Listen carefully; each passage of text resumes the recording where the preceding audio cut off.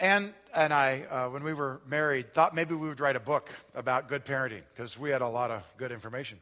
And then we had kids, and thought maybe we could write an article that could be of help to some folks. And now we're grandparents, and today we have a few unrelated miscellaneous thoughts we'd like to pass on to you. That's kind of where we are. In this series on loving God, and 2 weeks ago we talked about Jesus' good friends. Last week, good sex. Today, good parenting. Next week, good marriage. The following week, good friends. And then we're going to wrap it up with good singles relationships. And today we want to look at God's Word and come up with what we think are some pretty helpful hints from Him about parenting. We come from a lot of different experiences today. In fact, we don't have all that much in common. What we do have in common is that we are all children, by definition, and that our parents were imperfect. We all share that together. What we don't have in common is what kind of experience we had as kids. Some of you had great parents, some of you not so great parents. In fact, currently in life, some of you are parents, some are grandparents, some are great-grandparents. Many of you aren't parents today, so we're really very different in our life experience and current life situation. But what we do have in common today is that we are all a part of God's family. And as we look in Deuteronomy chapter 6, getting with verse 4 today, we're going to read a message that sounds on the surface like it was to parents who are raising kids, but actually was to the entire community of faith. And because of that, it will be helpful for all of us. I'm going to read, follow along if you'd like to, from Deuteronomy chapter 6, verse 4.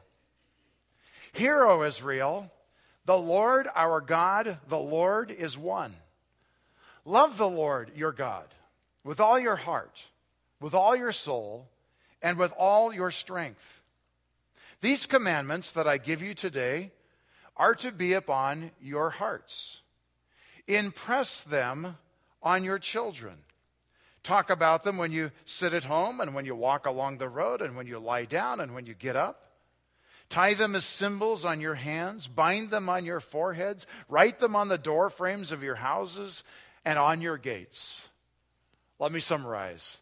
Love God with all you've got and impress these things on your children. Moses had gathered an entire nation together. They had been desert nomads for 40 years.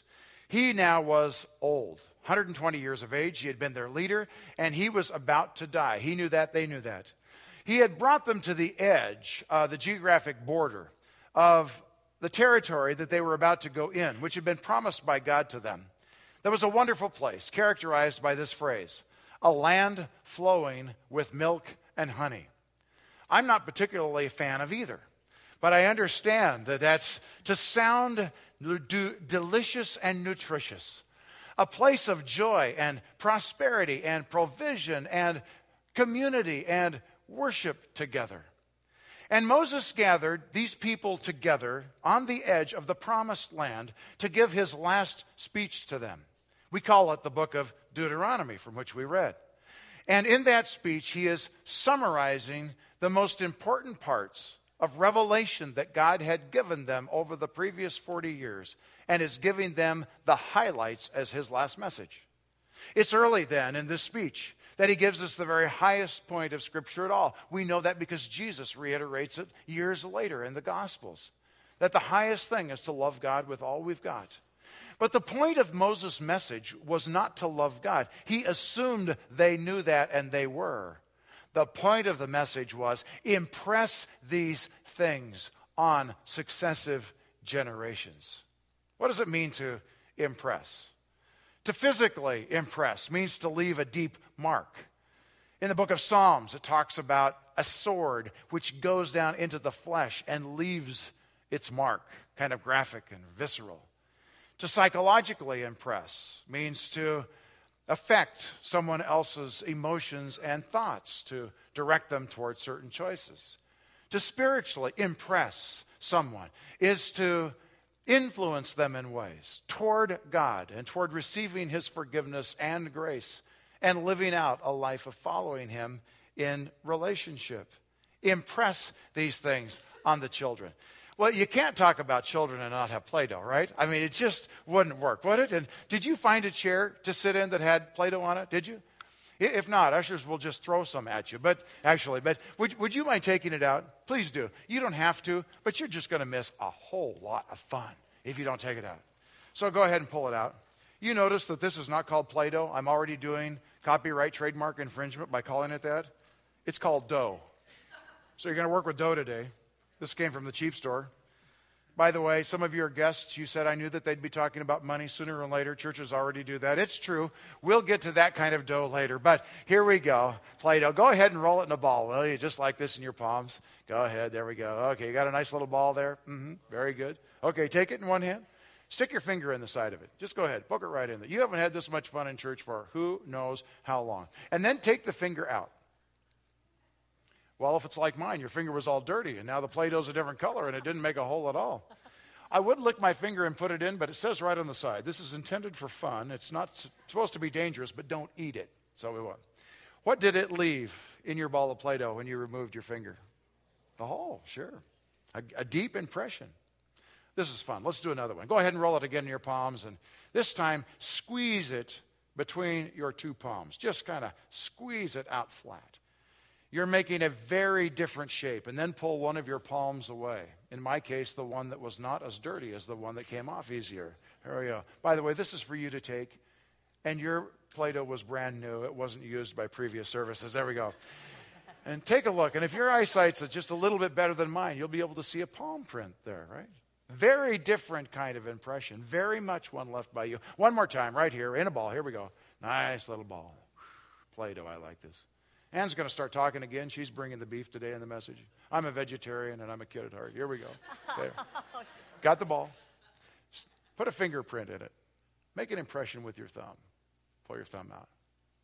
Now, if you were a CSI person with that technology, and if you have had the kind of sordid past that many of us have had, they would be able to identify exactly where you were here from the database. They would.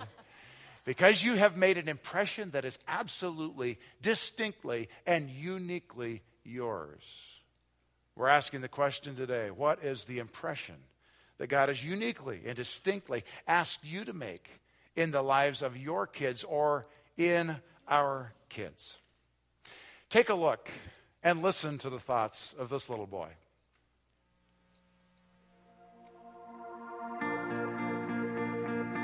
Dad. You don't know it right now,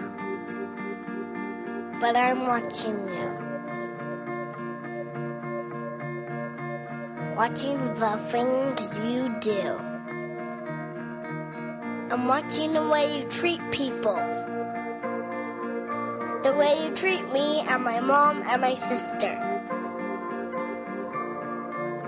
The way you live your life is having a big impact on me.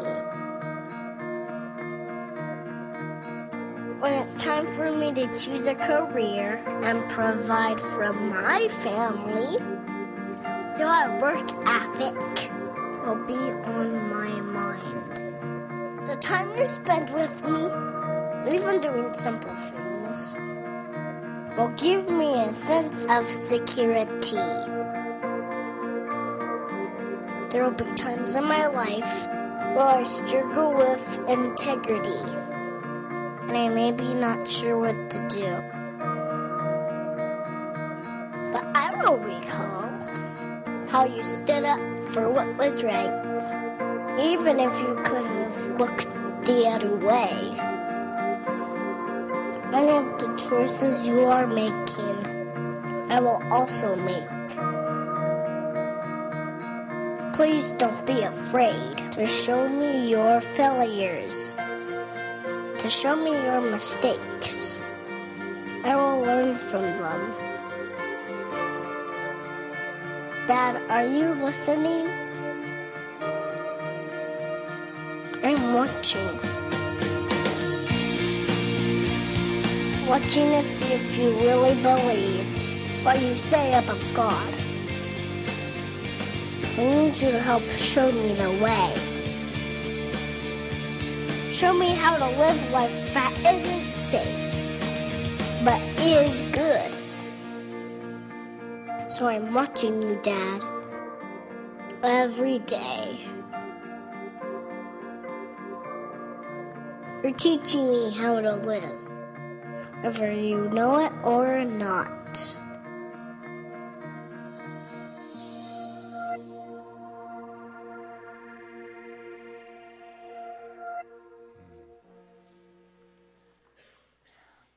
Well, you might feel, and you might need to, just take a big, deep breath after hearing this little boy's story or words to us. I know, like, for myself, and perhaps this happened for you, that while you were watching him talk, you had your own story come to mind. Either your own story of parenting your children, or maybe the way you were parented. And it would be my prayer today, and Jared and I's prayer today, that you would be reminded of both parts of your story. I think sometimes our minds are quickly drawn to how we failed, and that can be rather guilt-inducing. But that's then. And today, it's a great time to hear the Lord encouraging you, comforting you, urging you on in your parenting, whether it's with adults or whether it's with adult children or whether it's with young children, and know that He has forgiven the past and that you have a new day in front of you. And we know that the Lord's going to encourage and confirm things and affirm you in areas today while we're talking. This little boy reminded us that kids are impressed by the adults in their lives. And the thing is, we're impressed by all different things, as he so aptly showed us. But today, we're not going to be able to talk about all the different ways that we can impress our kids. We're just going to talk about 3 areas where we make a big impression in our kids' lives. We can impress them with faith, with hope, and with love. The first one of those is impressive faith, and that has everything to do with our relationship with Jesus. Family is the original relay team for faith. We're responsible to pass the baton. We can't run the race for our kids or for the next generation. They have to run their own race, have their own relationship with Jesus. But we are responsible to introduce them to a relationship with Jesus, sharing who He is, what He's done, and what a difference He makes in our lives on a day-to-day basis. Now, Paul describes this relay really well for us and how it worked out in Timothy's life when he says these words in 2 Timothy, the 1st chapter, the 5th verse. He tells Timothy this: I've been reminded of your sincere faith, which first lived in your grandmother Lois and in your mother Eunice, and I am persuaded now lives in you also. From grandmother to mother to Timothy. That great relay race of passing the baton of faith. Kids really are watching how we conduct, or not, our relationship with Jesus. We ask the question, can they hear it? Can they see it? Could they do it by watching us? How do you really make not just a little indent or mild imprint, but a deep, lasting impression in our kids' lives as regards their relationship with Jesus? To impress our kids with faith, we have to be real. This just means that we have to live out our relationship with Jesus in front of them. Kids need to see that it's really a relationship with all of the ups and downs, with all of the moments of drawing close, moments of questioning, moments of being puzzled. They need to see that, or it's not really real to them. It's just some nice platitudes that they've heard their parents say, but haven't seen it touch their lives at all. We need to let them see how Jesus is involved in our finances, our decisions, our disappointments, our fun, and yes, as the little boy said, our failures. And that is good, but it isn't safe, is it? Boy, letting my kids see me at my worst, that's not always fun. But kids are watching to see how we make our decisions. When Jared and I, our kids were just finished their sophomore and their freshman year in high school, respectively, Jared and I had an opportunity to go to Los Angeles for a job opportunity, a ministry opportunity, and we were wondering if we should take that. And we looked at where our kids were at in their life, and we were like, this might be crazy. It might not be the right thing to do. We could have just prayed about it and talked it over and announced it, but instead, we decided the kids need to be part of the decision. They need to see how we make this decision, and they need to do that with us so they understand how Jesus wants to be involved in our decisions. So we took them out to dinner, steak dinner. No bribery involved, of course. we took them out for dinner, and around dinner, we started talking about the decision, and we just let them know, we're not sure this is what we're supposed to do. We're concerned that it might not be the right time in you guys' life to do this. And so then we talked a little bit more about the decision. They started asking questions, and at the end of the dinner, our son's first thing was, I think I could do that. And our daughter's was, how's the weather down there? Now, each of them had more substantial questions, had other things to share, and that dinner was not the decision-making night. It was letting them know about the idea of it and what our concerns were and asking them to pray with us. And it was from the end of August until October. It took us 2 months as a family to come to the decision. So our kids got to see that, Jesus isn't some little machine and you stick in your question and the next day you get your answer. That a decision-making process in walking with Jesus takes time, and you've got to listen. And that you can talk to each other. That's a very spiritual thing to do. But it's not just sitting down with pros and cons. In the end, we each have to come and bring what we've heard from the Lord. And all of us together made the decision. This is what God was up to. And it was very rewarding to, at the end of their 4 years of college in Los Angeles, for each of them to come independently and let us know that was the best decision of their life, that it expanded their world, that it broadened their lives, that it enhanced their relationship with Jesus. But they had made that faith decision with us. Well, kids aren't just watching to see how we make decisions. They're also watching to see how we respond to problems. And not just our own, but their problems. Now, those of you who've had kids playing sports will identify with this. Jordan was a freshman in high school, and he was playing freshman basketball in Bend, Oregon at Mountain View High School. And politics were rampant, and there was mumbling and grumbling happening in the ranks of both the parents, the players, and the coaching staff. Not an unusual occurrence. And one day, Jordan came home. He was just, a little chagrined that the team wasn't getting along better, really wanted to see more unity there, and he just wanted to play basketball. Come on, let's get at it. And so he was sharing some of that with me. And of course, in my mind, I'm a competitive person, if you didn't know that. And so in my mind, I'm like, I want my boy to play. I want to be first string, just like every other parent in the world, right? And he should be the point guard and yada, yada. This is what I'm thinking. And as he's telling me the story. And so right at that moment, this thought crossed my mind. I knew it was from the Lord. And he said, do you want a great man, a Christ imitator? Or do you want a great basketball player? Because that will make all the difference in how you pray and talk about this situation with him. So it did change everything, because I realized that God's priority for my son was not for me to engage in the whole politics and getting all antsy about that, but how could I help him let Jesus shape his life in response to whatever the coach decided. So he submitted to the authority in his life and went along with the coach's decisions and helped his teammates get on board with where the team was going. And myself staying out of the fray of the parents talking and the coaches mumbling. And amazingly, it all died down. It's so important to be real with our kids. Let them see how we make decisions and include them in those, and let them see how we respond to problems. But it's also important to be consistent if we really want to impress them with our faith.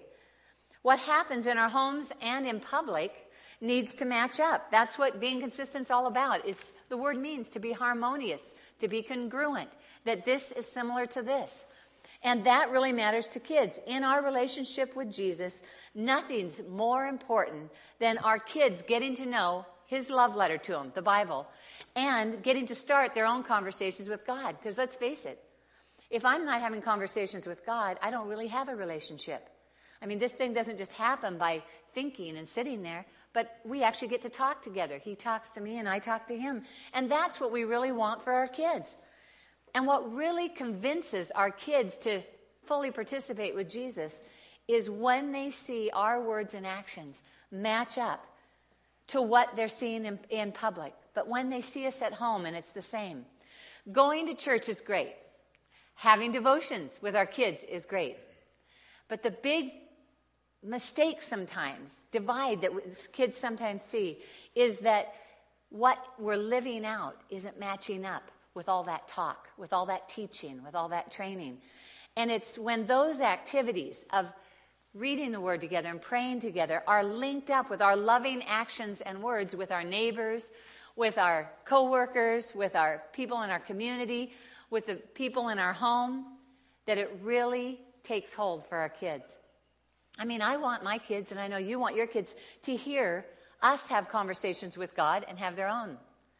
And I want them to hear us reading God's Word, and I want them to be able to read God's Word on their own. But even more than those things, our kids want to see us being real and consistent in how we live out what we've read about. And we live out what we've talked about in front of them. It's in that we make a lasting impression of a real and consistent faith example. And it's in that we really pass the baton. Jared has a story about how this happened in his family. And Lauren, this is pretty fun because your husband, our son, is working today. So we get to tell a story about Jordan, and he's not here. And you can let him know all about it. Fred. We were living in Bend, and Jordan was probably a first or second grader, and that was the setting. It was a few days before that I was doing what we usually do in the morning. We had gotten up early. The kids were still sleeping, and gotten a cup of coffee and my Bible and my journal. And I was sitting in the living room of our condo, and Ann had gone back up to the master bedroom, and she was spending her time with Jesus there. And I kind of looked up, and I realized where I was. I mean, I knew that I was in the condo in Bend, but where I was physically in the house. We had a wood stove there, and if you're facing the stove, I was seated in the chair on the right side of the wood stove. And the flashback that I had was that when I grew up, I knew that my dad was the first one up in our house, and before he went to work at the veneer mill, that he would sit down and have his Bible and would pray. And I remembered that he sat at the right-hand side of the wood stove. And I thought, that's amazing. And then I reflected back further to my very few memories of my paternal grandfather. He was an old man when I was born, and that's usually the case for kids, but it really was. And passed away when I was probably 6 or 7. But of my memories of visiting him on the family farm outside of Albany was that this big farmhouse where he had raised 10 kids, and he had then been widowed for many years and lived there on his own, he had effectively reduced the living space down to just a studio apartment, which was the kitchen area. And there was the sink area, and there was a big wood cook stove, which was the heat source, and then there was a recliner on the right hand of the cook stove. And on a little table next to the recliner was his Bible that when he died, our family got, but it was so used and soiled that it had to be destroyed. It couldn't be kept as an heirloom. So I was thinking about this, and I thought, Dad, you kind of did this to me, and Grandpa, you did this to me. It was a couple of days later when, earlier than usual, Jordan got up, put on his robe that was like my robe, came walking out of the bedroom, came over my way, sat down on the left-hand side of the wood stove, smiled at me, and opened his Bible and began to read. And I thought to myself, kid, you are just stuck. You have no chance. You have been had in a wonderful way. God says this, that he passes on blessing to the third and fourth generation. And Jordan is in a stream of that kind of blessing. Now, I know that as I share the story with you about a particular thing in our family that's been imprinting and impressing, that many of your stories are very different from that. But let me say today, as Ann said very clearly, this is about today and about the future and about God calling us to, with our own children and with our children as a church, leave a positive impression. The impression of faith, and now the second, the impression of hope. A positive expectation because of Jesus. The Apostle Paul writes these words to the church at Thessalonica. We find the reference in 1 Thessalonians chapter 2, verses 11 and 12, where he says this, "For you know that we dealt with each of you as a father deals with his own children, encouraging, comforting, and urging you to live lives worthy of God who calls you into his kingdom and glory." Paul is illustrating his relationship by describing a father's behavior toward children. Encouraging, comforting, and urging. Expectations about the future. Now, on the spectrum of expectations, you can have bad expectations, you can have no expectations, you can have good expectations. Bad expectations. Ann and I were friends with a family for years. We occasionally saw the father do what we thought was a horrific thing to the oldest child, who was a 10-year-old boy. In frustration, the dad would say to his son, "I guess they'll just straighten you out when you're in prison." That's what he would say. That's a bad expectation about the future.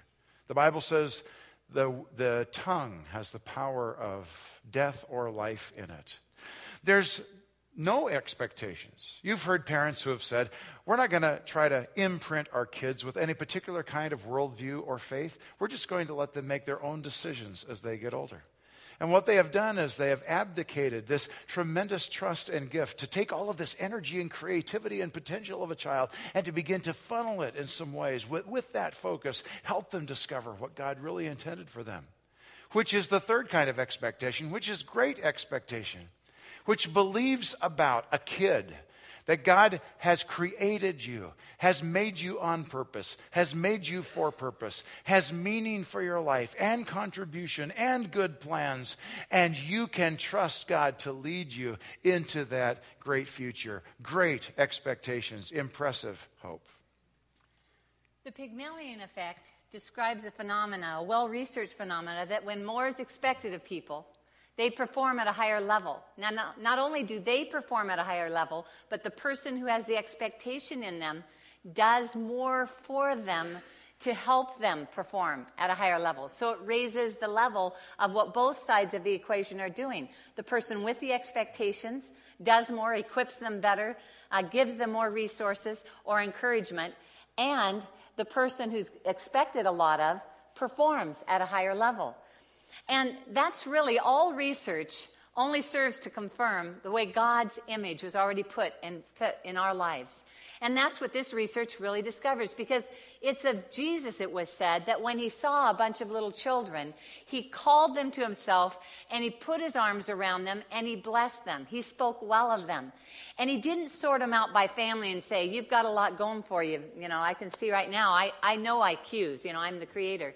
So you're really on top of it." Or this one, "Oh, you're going to struggle, you know, with those looks. You're going to need a little help."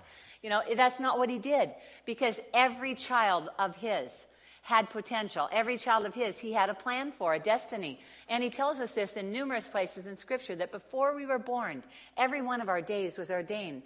So it's not just empty positive expectation, as Jared was referring to, but it's really based in, because of Jesus, there's a destiny for this child. No matter what learning disabilities they have, no matter what physical disabilities they might have, no matter what temperamental issues they might have, there is something for them, for God. There's something they can shine at. There's something that God wants to highlight in their life. And that's what this Pygmalion effect is all about. When parents believe that their kids are capable of success and expect them to succeed, they do. Expectations about the future also drive our decisions as parents in the present. And it results in either more negative or more positive behavior. You know, the opposite of hope, that positive expectation for the future, is dread. And that's a fear motivation. And this is how it works for parents sometimes, for some of us, is that we know what we did when we were that age. And it wasn't too good. This is particularly true when we've had a wild childhood. Whatever that looks like in whatever area, whether it was drugs, whether it was alcohol, whether it was promiscuous sex. But wherever that's been part of our story, we take that into our child's story. And instead of having that positive expectation, we have a dread, a fear, that they will repeat our mistakes. And we make our decisions based on that fear. Instead of, no, what are God's plans for this child? He has a good future. They're going to avoid some of the mistakes that I have. And if they happen to stumble along in some place, there's a way out for them. And I've discovered that because I did that myself. That's the kind of thinking. And so it's so important to have these expectations for our kids. And this affects our work ethic and how we develop that in our kids, our expectations for them in the chores that they do, in their school performance, you know, whether they do their homework or not. And that's a big one, the expectations that you'd have there. I know in my household it was absolutely expected that we would do it. And there wasn't a checkup on us every night. There was a checkup if we got a note from the teacher, and it was called my dad's discipline might come into play there. But these areas are affected by our expectations. Sports, how we practice, our music, how we practice on those. And most of all, our faith, our response to God's work in our life. What kind of expectations do we have for our kids in those areas? There's nothing that we want more than for our kids to say yes to Jesus. If you know and love God with all your heart, then that's like a number one thing. I want my kids to have a relationship with Jesus. They can be all kinds of professions and follow all types of callings and careers. But man, if they know Jesus, that's a big deal. And yet our kids have their own journey in following Jesus. Some of them respond real rapidly and at a young age. And others persistently say no for quite some time. And maybe even try some things that we think are crazy and wild. But in the middle of that, we can't let our positive expectation go. My mother-in-law had 4 kids, and one of those, her son, Jim, had 5 heart defects. And his life was really precariously in the balance, his whole upbringing. And who do you think was the last one of her kids, the latest one of her kids to respond to Christ? It was Jim. He waited until he was 11 years old. And that was just Jean had to trust that. She had to know that God had a confident future for him. And she had shared that story with me. And so when our son responded to Christ at 5, then our daughter, she was taking her own time about it. And at 7, she came home from school one day and told me, Mom, I went to release time today and some kids said yes to Jesus. Some kids, she said it in 2nd grade language. Some kids accepted Jesus as Lord. And I thought, teachable moment. I can ask her if she wants to. So I did. I said, hey, Hillary, did you think about that? Would you like to ask Jesus to be your Savior and Lord? Nope, not right now. Not interested. She said just that matter-of-factly, too. And if you know my daughter, you'd know she said it that clearly. And so I had to just be patient. And yes, it was at the end of the year on December 31st when we were negotiating how many songs we'd sing together at bedtime that she began to cry. And she shared with me that she had given her heart to Christ at release time the week before. That was really a cool moment. But those expectations drive how we treat the present. When your child's not responding to Christ, when they're showing no interest, what do you say? What do you do? Does it exhibit faith or does it exhibit and hope, or is it dread and fear? Well, not only that, but our expectations fuel our response to our kids' dreams. Our son was 7 or 8 years old, and he loved the presidents. He liked studying about them, reading about them, and of course we did everything we could to foster that. Now, we didn't know where it was going to lead, but we thought to ourselves, maybe this is a part of God's preparation of him as a leader. Who knows what he's going to do? You don't really know, and your kids have lots of dreams like this across their life, and they think they're going to do this and do that, and sometimes parents feel it's like their job to put the fences up and say, no, not that, not that, not that. But we said, let's just explore this. Let's let him explore it with God. And we were traveling, and we were near Mount Rushmore. And that's a wonderful carved mountain, 4 busts of 4 presidents in it. And we thought, we're close, we're out visiting church planners. Let's slip in here and show our kids this site. So we're all standing there, the 4 of us, these 2 little kids, and we're all looking up at that grand mountain when we hear Jordan say, I've dreamed of this moment my whole life. And we did what you did. We started laughing. We're like, your whole 8 years or 7 years of life. We didn't say that to him, but we did to each other. Of course, we also made plans for the next thing we wanted to foster in their dreams.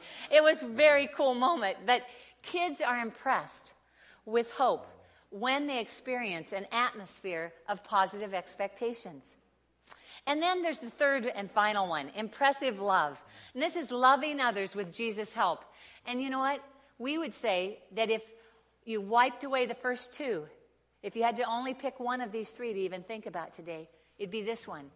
Because without love, all the rest doesn't mean anything. Loving our kids and showing them how we love others is so big. 1 Corinthians 13:13 says it this way, and now these 3 remain, faith, hope, and love. But the greatest of these is love.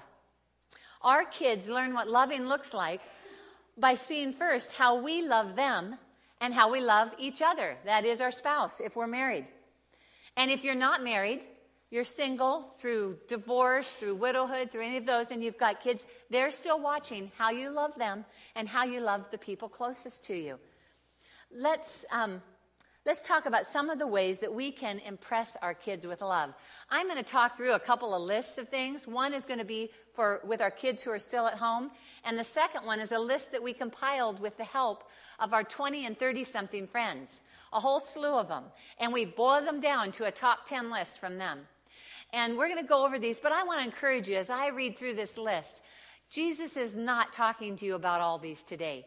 A lot of you, he's going, I hope you'll give yourself a metaphorical pat on the back. I hope that that's how your heart goes home today is, hey, well done. You got that right. You've done a great job with that. Because, coming to church isn't always about him fixing you.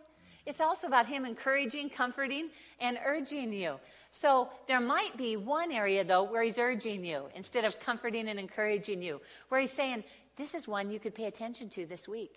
You could get this more, make a deeper impression in your child's life. So let's take a look at a couple of these lists, and I invite you, be encouraged, and hopefully there'll be one thing in there that you could take home this week and work on. The first one, 7 ways to impress our kids who are still at home with love. Demonstrate authentic love and respect for your spouse.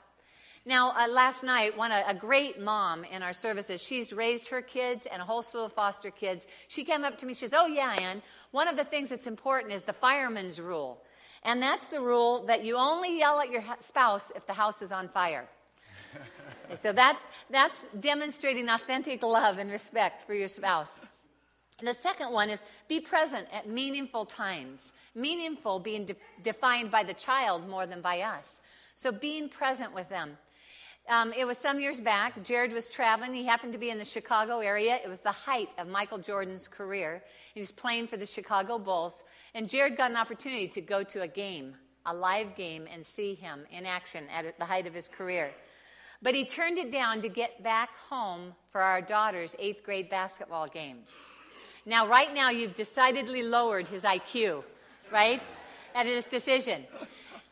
But it was all worthwhile when we overheard Hillary telling her friends this, my dad would rather watch me play than watch Michael Jordan play. That's what we mean by being present at meaningful times. It happens to be that our daughter's love language is quality time, so that mattered to her. Give specific affirmation for real accomplishments. This just means that, just saying, you're a great daughter, that's one level of praise. But that's not specific praise for real accomplishments. I want to be able to define, that was amazing the way you helped your brother out with that project. The amount of hours you took, the running to the store, the hobby shop to pick up some of the supplies you needed. I really appreciated how other-oriented you were with that. That's what we mean by specific positive affirmation for real accomplishments.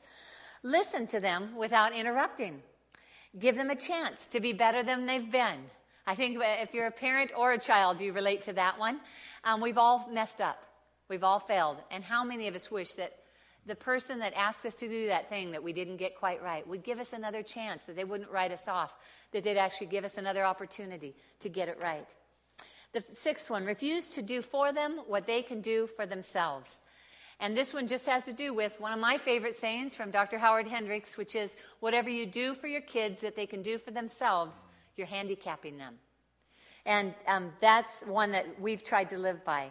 Letting your kids grow in their independence and take responsibility for their decisions and incrementally more and more responsibility for their lives. And then 7th is invest in experiences together more than stuff for them. Invest more in experiences together than stuff for them. Now, when we take a look at the things adult children want that say love to them, I think you're going to be amazed how many of these overlap. And it just goes to remind us that we never really completely grow up in what we need from our parents. It just looks a little different. But we still are kids who value what our parents give in our lives. So this first one, straight from the horse's mouth, as I like to say, though they're not horses, they're great 20s and 30s, invest equal time and resources among siblings and grandkids. Equal time and resources. They realize it won't be the same things, but it should somehow, the scales should look fairly good so that they don't have to explain to their kids or their grandkids why that's not the case. Be at birthdays and special occasions. And they acknowledged, you can't always be there. So the idea was participate in birthdays and special occasions. If you can't be there physically, then participating through cards and phone calls and Skyping. And, there's all kinds of ways in this day and age that we can participate. And in addition to that, they want to just add this little note. They love it when you can do that without being reminded all the time. The next one is invest quality time with your adult child. This is one of those that really surprised me in a way, but all of them would really like to have quality time with their mom or dad. And they made special note of this. They felt like that in general, dads tend to think that kids don't want that as much, but they really still want it, and they want it from their dads as well as their moms. They wanted you to know that. The next one is take initiative for family gatherings. The fifth one, have regular conversations with them, not prompted by problems. Did you ever notice how that can start to happen to where, most conversations happen around a crisis or a problem or a needing advice. And they'd like it to be at regular times as well. Don't use money as a substitute for being present. Do something with us rather than give us money or stuff. These are kind of related ideas. And then the old advice one. Offer impartial, they called it neutral advice. Advice that does not always favor your own child. Present options and leave them on the table. Don't always require a response from us about your advice. Let it kind of sit on the table and just let us take it and work through it a little bit. And then finally, they love it when you listen without offering advice too. Sometimes it's just wonderful to have somebody that loves you listen. And then ninth is offer affirmation for character and wise choices. Believe it or not, us grown-up kids still want an attaboy every now and then. And then lastly is respect our schedule. Kids of all ages are impressed by the adults in their lives. Let's reflect for a moment on what Jesus is saying to you, on the one thing that he's talking to you about. It might be a word of affirmation he's given you today. You've been doing really good at this one. And he's just wanting you to walk out today really encouraged. It might be, and do more of that. But it might be that there's an area you thought, this week, I bet my son or daughter or my kids could really use that, whether they're older or whether they're younger. It might be that place in your life that he wants you to help you be more consistent or real, where home will match up better with the public life. It might be a place where your expectations need to rise. Let's pause for just a minute. Let's close our eyes and let's just think with him for a moment.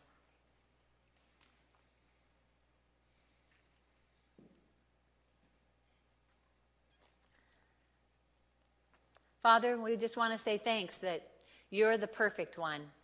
We're not. But we know, Lord, that you help us and you make up the difference as we're stumbling our way toward making lasting, loving, faith-filled, hope-filled impressions on our kids, whether they're little or whether they're older. And so, Lord, we just invite you now to help each one of us in the area that you put your finger on, that you put your spotlight on, Lord.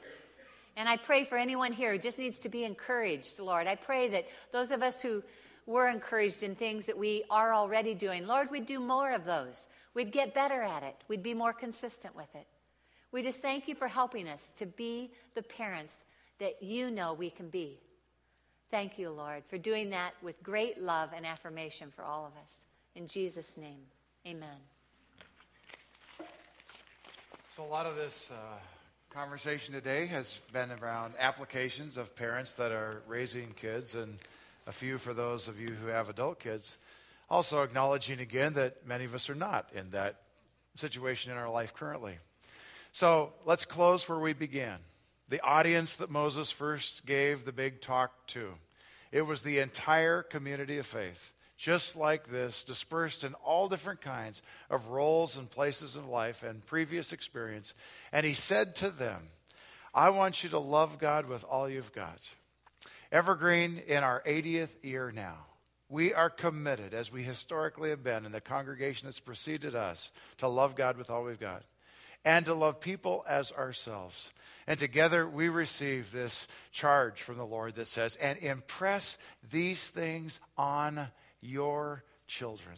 So as a church, we accept with wide open arms and embrace the kids that are a part of this community of faith, the kids that are near this community of faith. In this community, a few of them in a week and a half, Family Splash Night. There's a welcome card or invitation card in your chair. There's literally thousands of others for you to take on the way out and distribute. We're inviting the kids and the families from the soccer league that we've invited onto this campus, and the kids and the families from Little League, because there is our kids near to us that we have responsibility and opportunity with. The kids that are far from us, that are a part of our family. The orphans in Uganda, many ways that we get to embrace kids. So when someone asks you, tell me about Evergreen, you can say this one thing for certain.